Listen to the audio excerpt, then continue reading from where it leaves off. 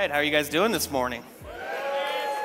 It is good to see all of your beautiful faces, whether you're watching online or in person. I'm excited and honored to speak to you on such a beautiful Memorial Day weekend. But before we go any farther, I do want to take a second and to honor the Memorial Day aspect of it. It's not Happy Memorial Day. It's a day of honoring. It's a day of remembering. And it's a day of being thankful. So would you guys just take a moment of silence as we remember those people?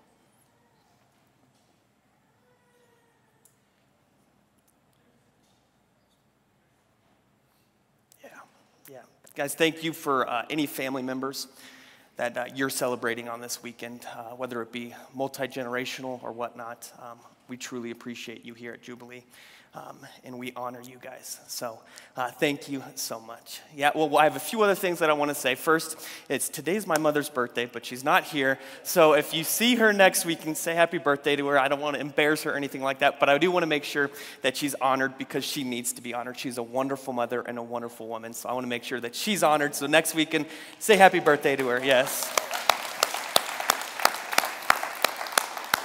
Yes, so we are in a series called 2 Timothy, and the whole prognosis of it is just to dive in the book of 2 Timothy, to see what Paul was writing to Timothy and while he was in prison in Rome. And really, if you actually get into the deep part of 2 Timothy, this was the last book Paul ever wrote. This was right before he was about to be executed. So it's such a deep theological, a deep relational, it's deep for pastors, it's deep for followers, because this man is desperate. This is where the scripture, well done, good and faithful servant, comes from. I fought the good fight. I finished the race.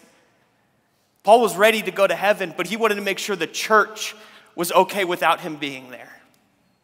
So that's why we chose the idea of just going after 2 Timothy. This is our 5th week. First week we had Pastor Jake kick it off. He did a wonderful job. And then we had Pastor John do the last 3 weeks. And I know I say this every single time, but if you are not caught up, specifically last week, the ministry time, my goodness. And you might be thinking, okay, if it's recorded, is the Holy Spirit still going to be there? Yep. So get on and watch it and see what the Holy Spirit can do in the ministry time that we did at the end. So I want to read you a scripture in 2 Timothy 4:11. It goes this way. Get Mark and bring him with you because he is helpful to me in my ministry. I know most of you are reading that and saying, what the heck does that have to do with the series of 2 Timothy? Why is this such an important line? Literally, that's what I want to talk to you today about, is that one scripture. And I believe the Lord gave me this idea, that we have a lot of readers of the word, but we don't have a lot of studiers of the word. We have a lot of people that check it off. I read my Bible for today. But if you look at the importance of what Paul's saying here, then you'll understand that there's something that we can desperately learn. If we go back to Acts 13, on Paul's first mission trips, he was with Barnabas, Paul, and Mark. And they go to Cyrus, and they have one convert, one person that comes to know who Jesus is. And then they go to another place, and the living conditions are horrible. And Mark deserts them. Mark leaves them high and dry and says, I no longer want to do this. So then we go to Acts 15. And the title of Acts 15 is the Council of Jerusalem. And really the Council of Jerusalem was Paul was talking about how the Gentiles were grafted into the Jewish side of Christianity. So Peter's more the missionary for the Jews, while Paul's more of the missionary for the Gentiles. And they're arguing about the Pentecost for the Jews and the Pentecost for the Gentiles, because there were 2 different Pentecosts for each one. And they're arguing and saying, hey, do the Gentiles, do they need to be circumcised? Do they need to come and fall under what the Jewish way of life is? And Paul's arguing, no, that's not what we need to do. Because it's through Christ that we are saved, not through our acts and actions. And then they get to the end of it, and Barnabas goes, hey, I really think we should bring Mark back along. And Paul refuses. Paul refuses. He says, no way. That man deserted us. When we had nobody or nothing, he left us. Says, no way. And Paul's missionary, his buddy, his partner was Barnabas.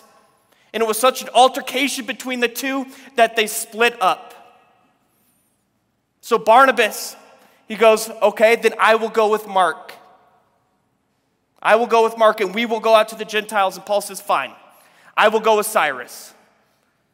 So they go out and they separate. So when I was saying the whole thing, if we have a lot of readers of the word, but not a lot of studiers of the word, you see a scripture like this in 2 Timothy, and if you're not studying what happens in Acts, if you're not studying what happens in the other epistles, in the Gospels, then you miss out on such a big opportunity of being like, what happened in Paul's mind over this 20, 30-year time period for him to refuse to work with someone, and then on his deathbed, the last book he would ever write, the last sentences that he would ever write down, and he's asking to see this man again because he's good to my ministry. What happened to Paul?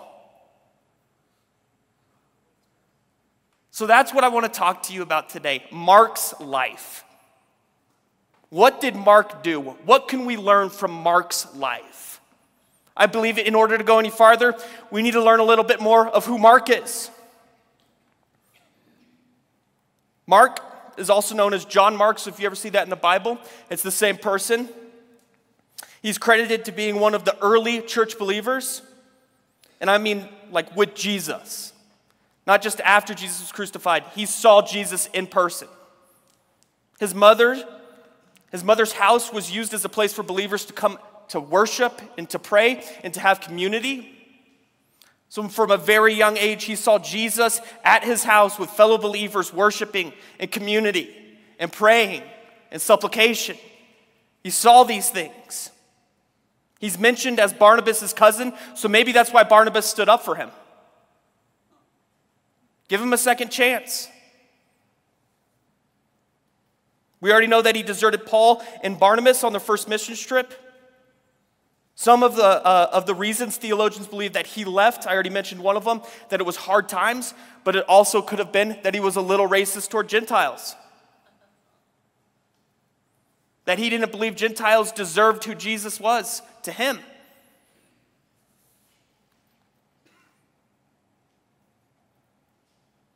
The missions team split over a decision to let Mark join, so Mark and Barnabas went to Cyprus.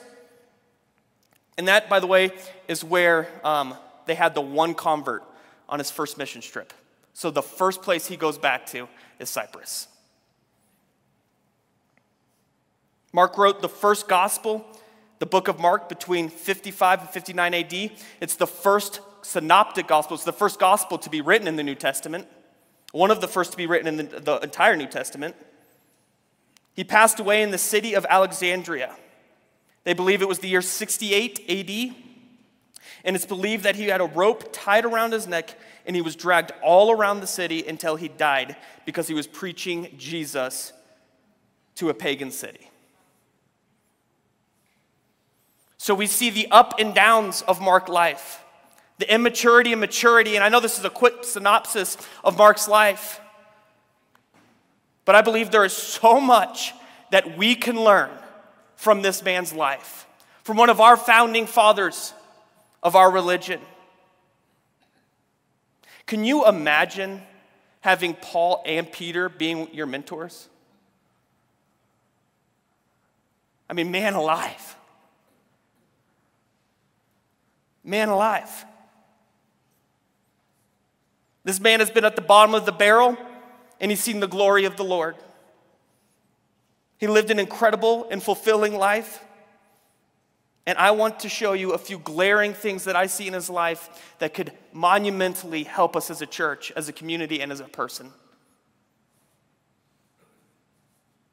The first thing that I see is this from Paul's life: the danger of puppy love. And I wanted it to be more elegant, but the more I thought of it, there's not really another elegant way of saying it. So we say in our relationship, right? Puppy love is infatuation.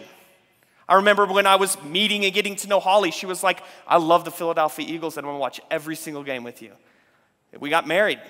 She hasn't watched one Philadelphia Eagles game with me. Not even when they went to the Super Bowl. I remember she asked me, Daniel, you can do electricity? I'm like, yeah. And I can do drywall and plumbing. And then we get married and she's like, Daniel, can you fix this fan? And I'm like, hey, Uncle Terry, the white wire goes with the red wire. To the point now where I'm like, just call Terry and have him come over. Just Terry will come over. Puppy love is an infatuation. It's that longing to be wanted. And when you get to that place, that puppy love, don't get me wrong, there's a danger in puppy love, but puppy love's very important. But if that puppy love doesn't develop into a mature love or a devotion, then it gets dangerous.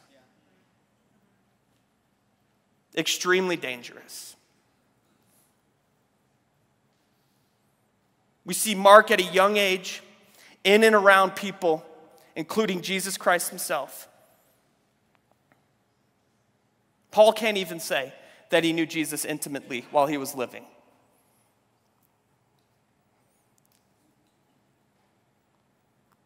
There's few and far between that can say they knew Jesus Christ before he was crucified and raised from the dead. And Mark was one of them, and he was a young man. Here's something interesting. I heard it a few years ago, and I think you guys will get a kick out of it. I'm going to read it to you. Mark 14, 48 through 50 goes this way. I am leading a rebellion, said Jesus, that you have come out with swords and clubs to capture me. Every day I was with you, teaching in the temple courts, and you did not arrest me. But the scriptures must be fulfilled. Then everyone deserted him and fled. A young man wearing nothing but a linen garment was following Jesus when they seized him. He fled naked, leaving his garment behind. Another one of those weird scriptures, right? This is when Jesus was getting arrested. Many theologians believe, and I would agree with them, that Mark was that young man. I could prove it to you this way. It's not written in any other gospel. And I can just see Mark, if the scripture's Holy Spirit inspired and God breathed, couldn't you just see Mark sitting down writing this and like talking about this and the Holy Spirit like urging him to say it? And he's like, nope, I'm not talking about this. He's like, you're either going to be obedient or you're not going to be obedient. And Mark's like, fine, but I'm not saying my name. Okay? It's just the humanity of who we are as humans. But another reason why I believe this is Mark is I believe it starts to show a negative pattern in his life. And that negative pattern is desertion. The second the going got tough, the second he was seized, what did he do? He ran away. And it even says that everyone deserted him.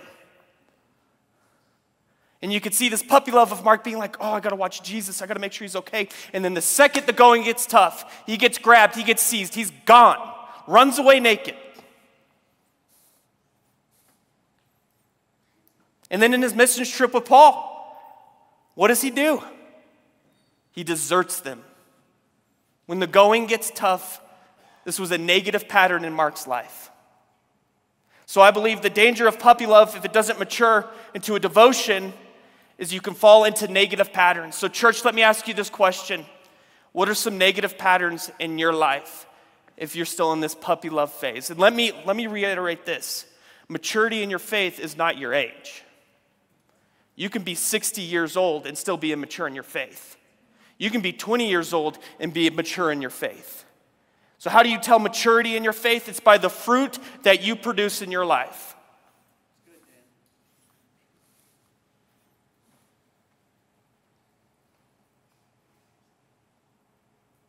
So what are some of those negative patterns? Is it like Mark, where he deserted when the going got tough? I would say, in my generation, it's this, the negative pattern of just being offended. They go to church or a small group, and they say something that's preached and spoken from the Word, and they don't agree with it, so they leave. Where's the loyalty in my generation to their church? And I don't mean to be harsh and hard, but we hear something that we don't agree with, even though it's in the Word, and we say, peace. Not for me. I'm going to go find another church.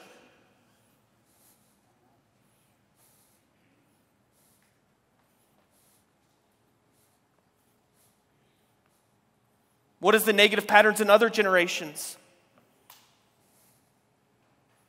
Maybe harshness.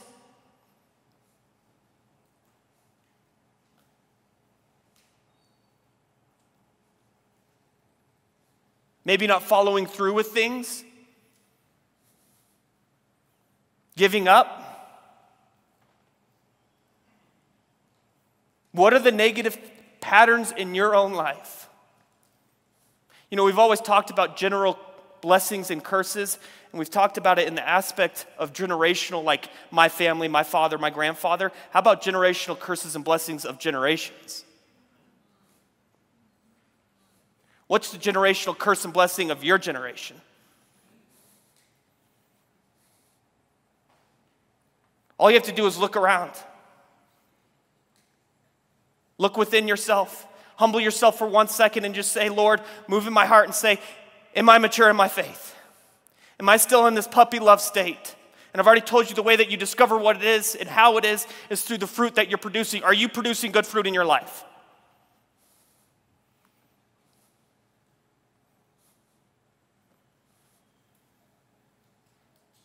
What are the fruit of the Spirit? Love, joy, peace, patience, kindness, gentleness, self-control. Are you producing those fruits in your life?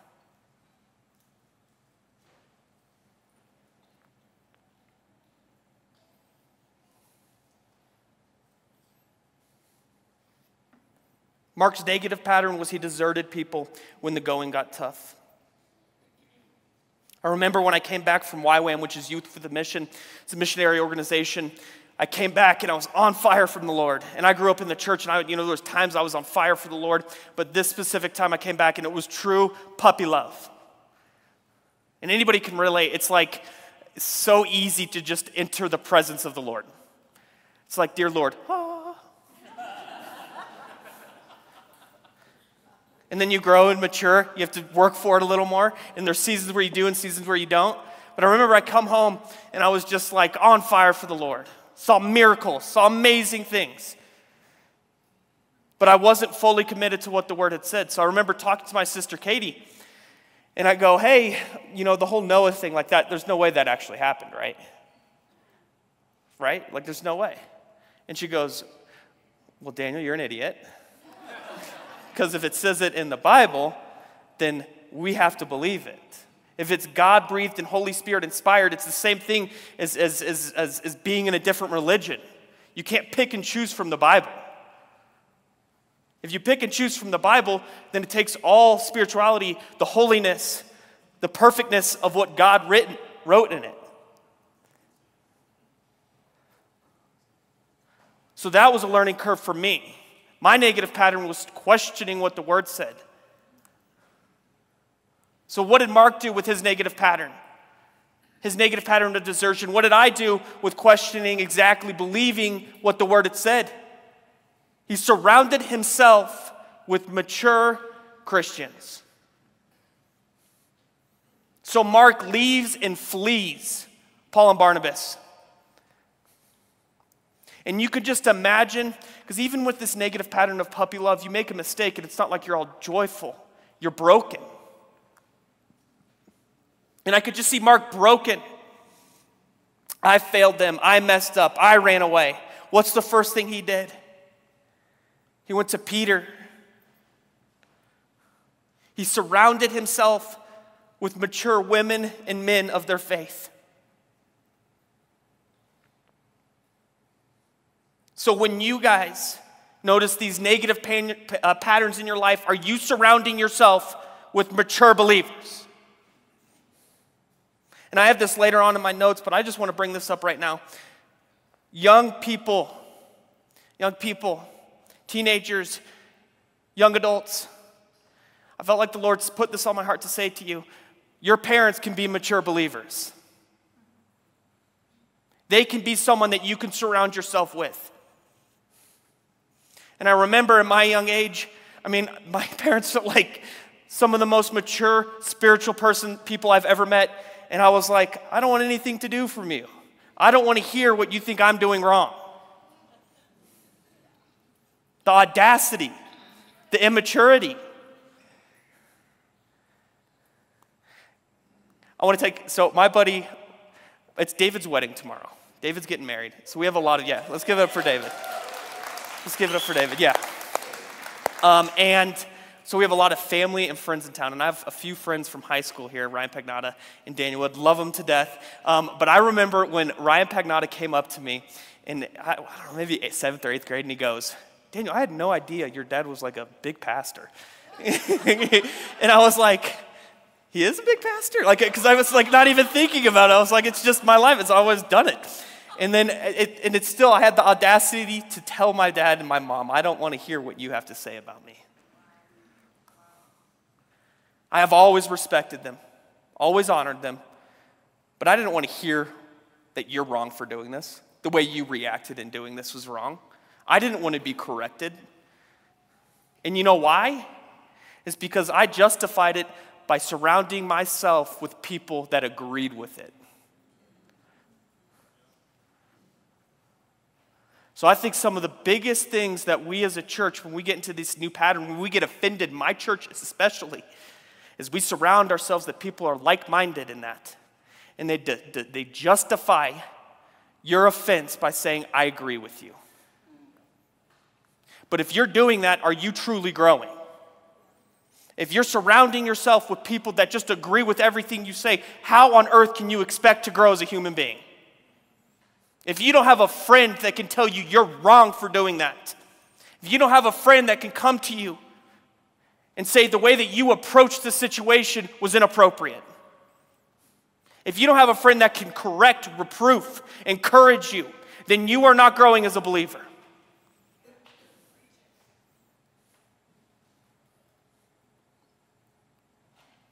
Church, we surround ourselves with people that are like-minded like us.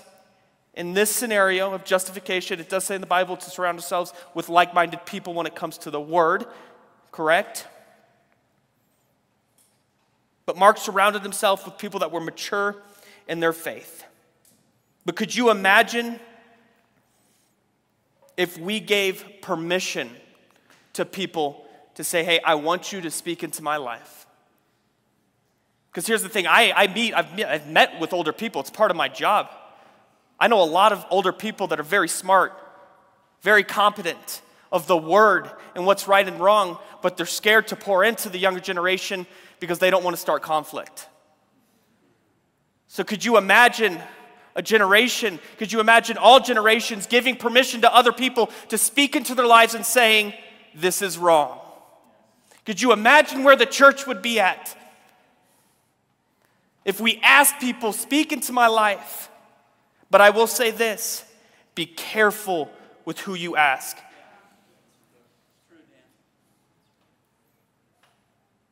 I'm in a family of 100 pastors. 100 pastors. So I think it's important for me to also ask people outside of my family. Of course, I've let them speak into my life. But I think it's important that I find other people to speak into my life still. Pastor DJ was a huge person for me. Huge. He had to correct me. He had to put me in his place. And I had to tell him at one point, hey, I give you permission to speak into my life. When you ask someone to be a mentor, you're giving them permission to speak in your life. But I've also asked other people to speak into my life to be a mentor, and it just was negative, nitpicking, and there's no life in it. So cherish that. Cherish that. Cherish who you let speak into your life. Just don't flippantly say, hey, would you be my mentor? Pray about it. See the fruit of that person. Are they living a godly life? Are they a good example? Do they have a good marriage? They have a good relationship with the Lord? You read the fruit of a person, and then you say, I give you permission to speak into my life. Be very careful who you ask. What we see in Mark's life is that he went to Peter when he gave up, and he gave authority and said, Peter, speak into my life. I want to read you a scripture in 2 Timothy. It goes this way: Demas has deserted me because he loves the things of this life and has gone to Thessalonica. Crescens has gone to Galatia, and Titus has gone to Dalmatia. So right there, we see a guy named Demas who says that he left the faith and is living a worldly life. So on one hand, we have Mark in 2 Timothy, messes up, deserts these people, his brothers in Christ, and his brothers, I'm sure, and his cousin, they're friends. He messes up, he deserts. What does he do? He goes back and surrounds himself with people like Peter. We have this guy, Demas, who comes and runs to Thessalonica. Doesn't go to surround himself around mature believers, goes to feed his own wants.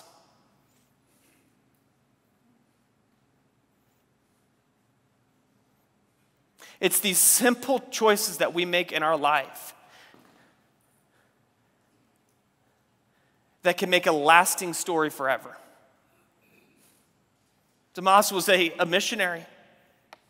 What if he would have gone back? What if he would have gone to Peter? What if he would have stayed? Would he have been mentioned as a fellow good soldier? What if he would have written a book? But the simple decisions in our life, when we go off the lusts of our wants and our needs and our flesh, take us away from what the Lord has for us. It's not easy to go and surround yourself from mature Christians when you have to repent.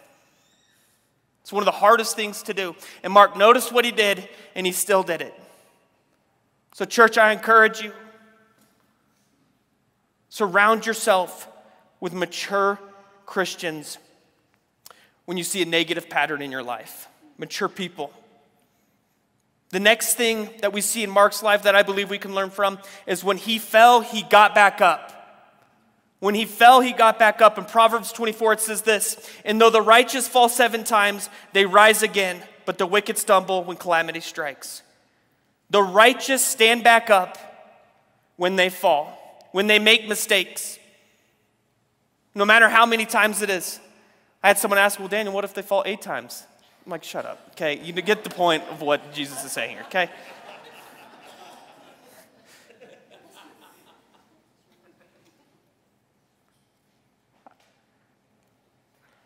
I have a story. See, in my studying, I believe that not only can we fall down as an individual, but I also think that we can be tripped and thrown down. I don't think it's just, it can be our fault. In Mark's story, it was his fault. But I do believe that there's certain situations, actually not even certain, a lot of situations where we stumble, we fall because someone trips us.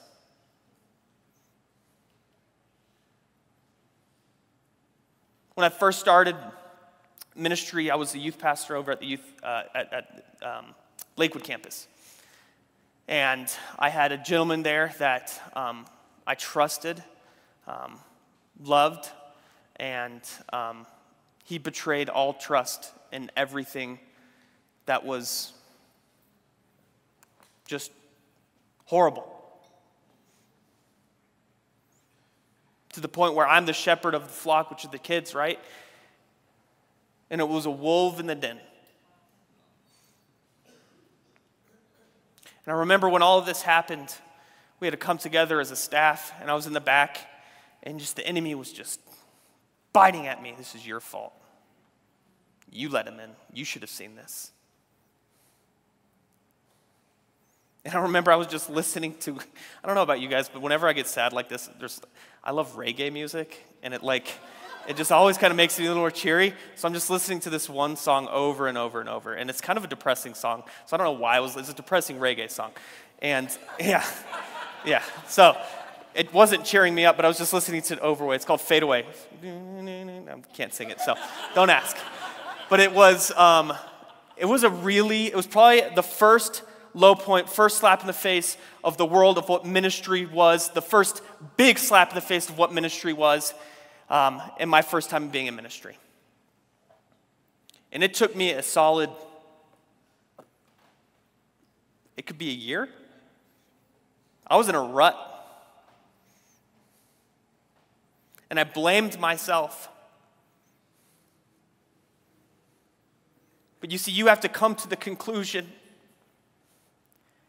that even when you're tripped, the righteous stand back up. And even when you stumble, you stand back up. Even if you fall in the negative pattern of desertion, of questioning the word, of bitterness, of anger, of questioning your calling. The righteous fall down 7 times, and 7 times they stand up.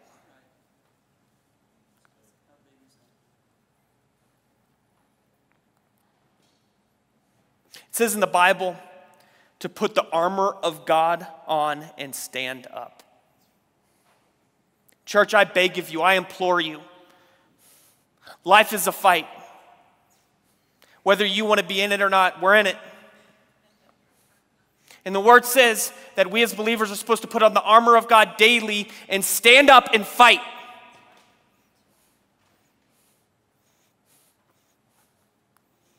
And I know there's days that you don't feel like doing it. There's days that I don't feel like doing it.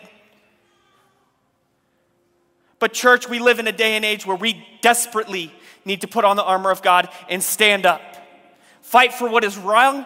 Fight for what is right and not what is wrong.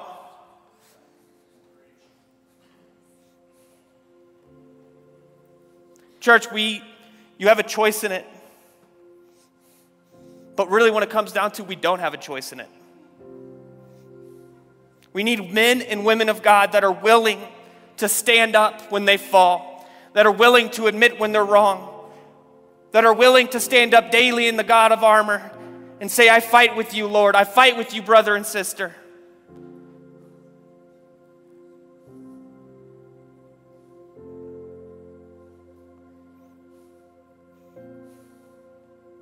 I felt like the Lord was speaking to me on this message. That there's men and women in here that have been tripped by somebody or something.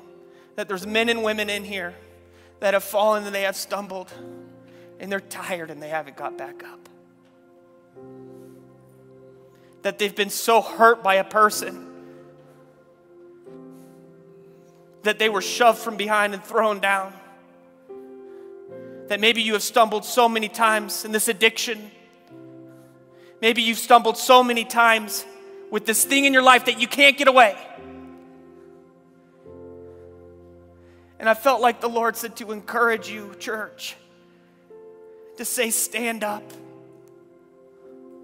See, we as a church should long to hear the words, well done, good and faithful servant.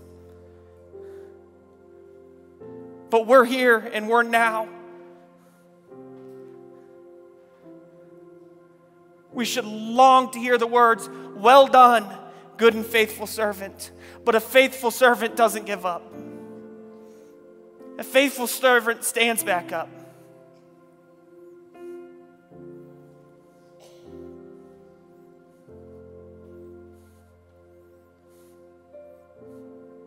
And I know it's hard.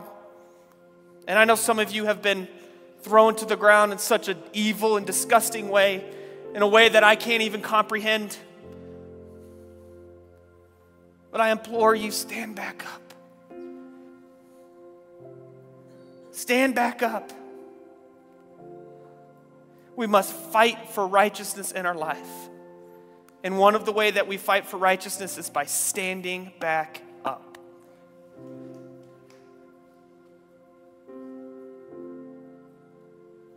Church, would you pray with me? Lord,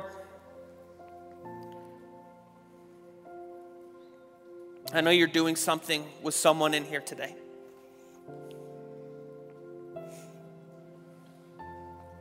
I know we've been able to learn from Mark's life and understanding the difference of puppy love and devotion, surrounding ourselves with people that are mature believers, and then standing up when we fall back down.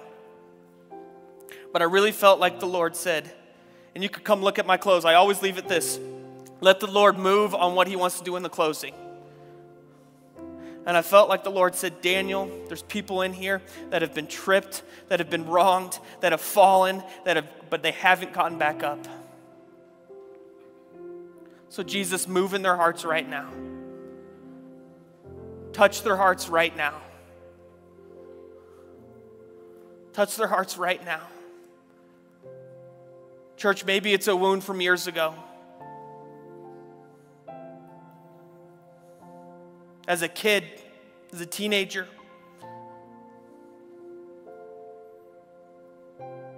broken marriage, a best friend betrayal,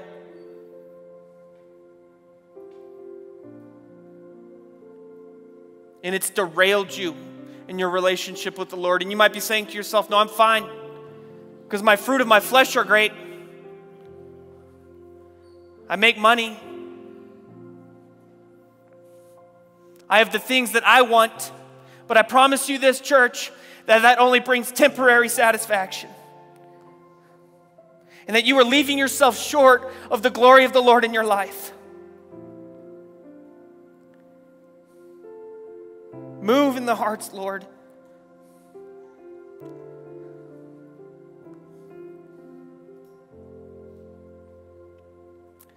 Keep your eyes bowed. If I could get your hands up and you're at that place where you feel down, that you feel knocked down, that you need to get back up, I want to pray over those people right now. Gotcha. See ya. So Lord, I speak right now into the people that raised their hands, that you would break any condemnation, that any wrongdoing to them, Lord, that would be taken away, that any injustice, that lies that have been spoken over their lives. I pray for freedom right this second, Lord, that they would be able to stand up from these chairs, and the first step, they would feel this weight taken off of them, and that they would be able to rise up.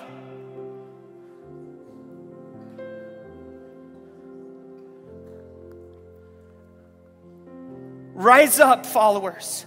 Rise up, believers. Jesus, I pray for a new thing in those people that raised their hands. And maybe for the people that were too scared to raise their hand, and for the people that didn't and they're at a good place, then hallelujah. We pray that you would break chains and that you would bring freedom right now. That they would come into the fullness of who you are in their lives.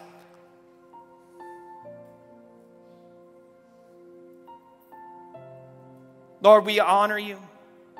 We so honor you. We surrender that to you.